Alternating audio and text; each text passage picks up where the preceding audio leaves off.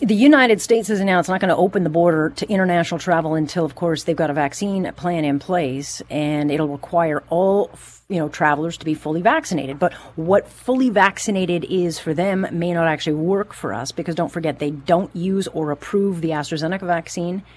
They also don't mix shots. So on August 9th, we open our borders to them, but it is a one-way gesture. And over the weekend, the Prime Minister talked to Mr. Biden for over, 45 minutes? I'd love to know what they talked about.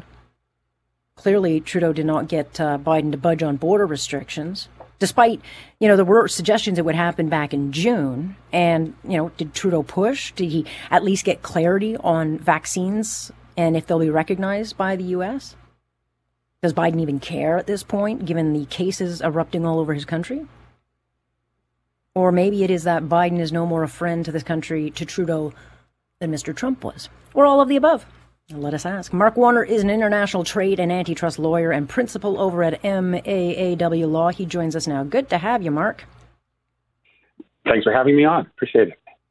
Is it all of the above? What is it? I mean, there are a couple of issues that we've got at play with borders, but I mean, the big one is why would the United States be kind of waiting and waiting and waiting? What's the holdup? Yeah, when Canada entered into the original free trade agreement with the United States, and then we thought we had a special relationship, and then very quickly after that, the Americans started negotiations with Mexico, which actually became NAFTA, and now what we call the USMCA or CUSMA. And one of the concerns always Canadians had at the time was we would trilateralize our bilateral relationship. In other words, Americans would start to see Canada and the northern borders through the lens of what they were doing on the southern border. They probably always did to some extent, but we didn't really think of it that way because we never would sit down with three countries at the table. So the short answer is Biden has a very narrow control of the Senate and the House, and he's got basically a very contentious border with a very irascible Mexican president who, anytime he's unhappy, can send a lot of Guatemalans to the border. And so Biden has to think about what is the implication of what he does on the northern border for the southern border. I mean, I know a lot of Canadians think, well, why can't he just treat Canada separately? And the answer is because he can't. From an American point of view, we don't like to hear that. Right. It's very difficult for an American president. Immediately, you're going to have people in Texas and California saying, well, what about us? And that's really difficult for a Democrat president to do. So I think that's part of it. And then there's also the question, then the Europeans will start screaming. So, and also I think overlaid on top of that, I think it's, there was an asymmetry before Trudeau's announcement. And that was, a lot of Canadians could get on an airplane and they weren't exactly going to Florida for essential travel, right? They were going for vacation. So we said to Americans coming up here that you had to quarantine. And then there was some question about whether Canadians would be treated the same way as Americans all the way up. Well, when once Prime Minister Trudeau changed the rules, for, on our side for air travel and land travel, the gaping hole remained on the American side for land travel. But since we never dealt with the American concern about the asymmetry until 2 weeks ago in terms of air travel, I don't think the Americans really are all that eager to deal with the asymmetry that results from that on the land border. So in other words, we have to wait a little bit. Does that make sense? Yeah, well, I mean, it sounds, that Mr. Trudeau played to his own base, regardless of the consequences. Yeah, I think so. I think it's clear the Americans were not happy with what we were doing up until now. And now we've sort of got in this too, where they say we're also caught into what are the rules going to be for Europe? What are the rules going to be for Mexico? I think we're going to see it open. It's hard for them to do now as cases are rising and Delta's rising. And from their point of view, I think from the point of view of Biden, what are the Canadians complaining about? They just have to get on an airplane, and most of them do. But we also know there are a lot of people who live on these border towns like Windsor, and other places in BC who are crossing over to work, and these sort of remaining restrictions hurt them. But then again, the ones who are going for work are probably are going for essential travel anyway, so they're not really hooked into the problem. If you get what I'm trying to say here, so.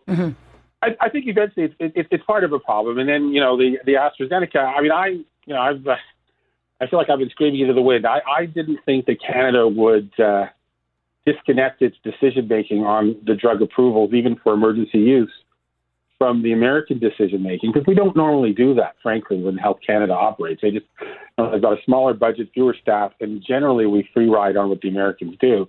We decided in this case to go and follow the British on AstraZeneca, and then even when there were signs that there would be problems in the United States. So now we've got ourselves in this position where we've gone ahead on AstraZeneca. The Americans haven't and probably won't deal with that anytime soon.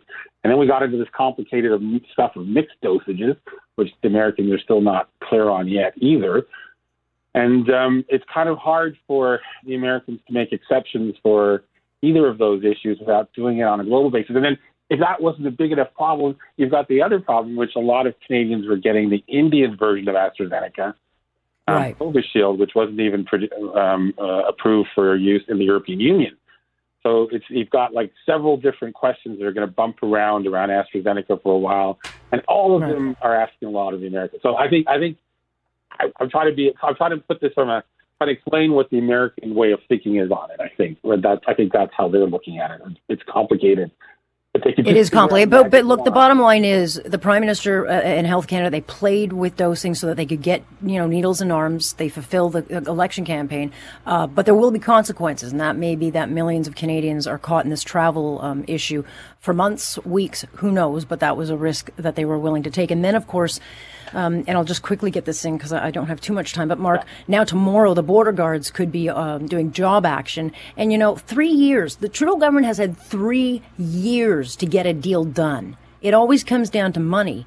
But here we are on the eve of this, and it's going to wreak havoc on travelers or people going across the border for work or for our supply chain, whatever. But why are we in this position? Well, it's tough to negotiate with them, I guess. And then I think everything was probably stalled because of COVID last year. And, everybody's working from home. And, of course, the unions work on leverage, and they want to get to the bottom to take everything to the last day. So I'm surprised that we'd even be contemplating going to an election when so many lives are going to be disrupted by that. But a number of the key people who work at the border are going to be have been designated as essential workers. So we'll have to see to what extent this results in shortages or delays. I think we'll see delays. The threat to not collect taxes and duties, I find that hard to believe that will be done. Mm-hmm. Really, there will be managers or other essential workers who will be collecting duties. It'll just probably mean further lineups at the border, which will also annoy a lot of Americans as well as business people, because that border for the transport of autos and auto parts, that stuff travels maybe 40 times before it reaches its final product back and forth. So I think this will have to be dealt with quickly. No kidding. All right, Mark, thanks for the intel. Appreciate the insight always. Thanks for having me. Hope that helps. It does. Mark Warner, international trade and antitrust lawyer and a principal of MAAW Law. So there you go. We'll see what happens. Stay with us here. Alex Pearson on point. This is Global News Radio.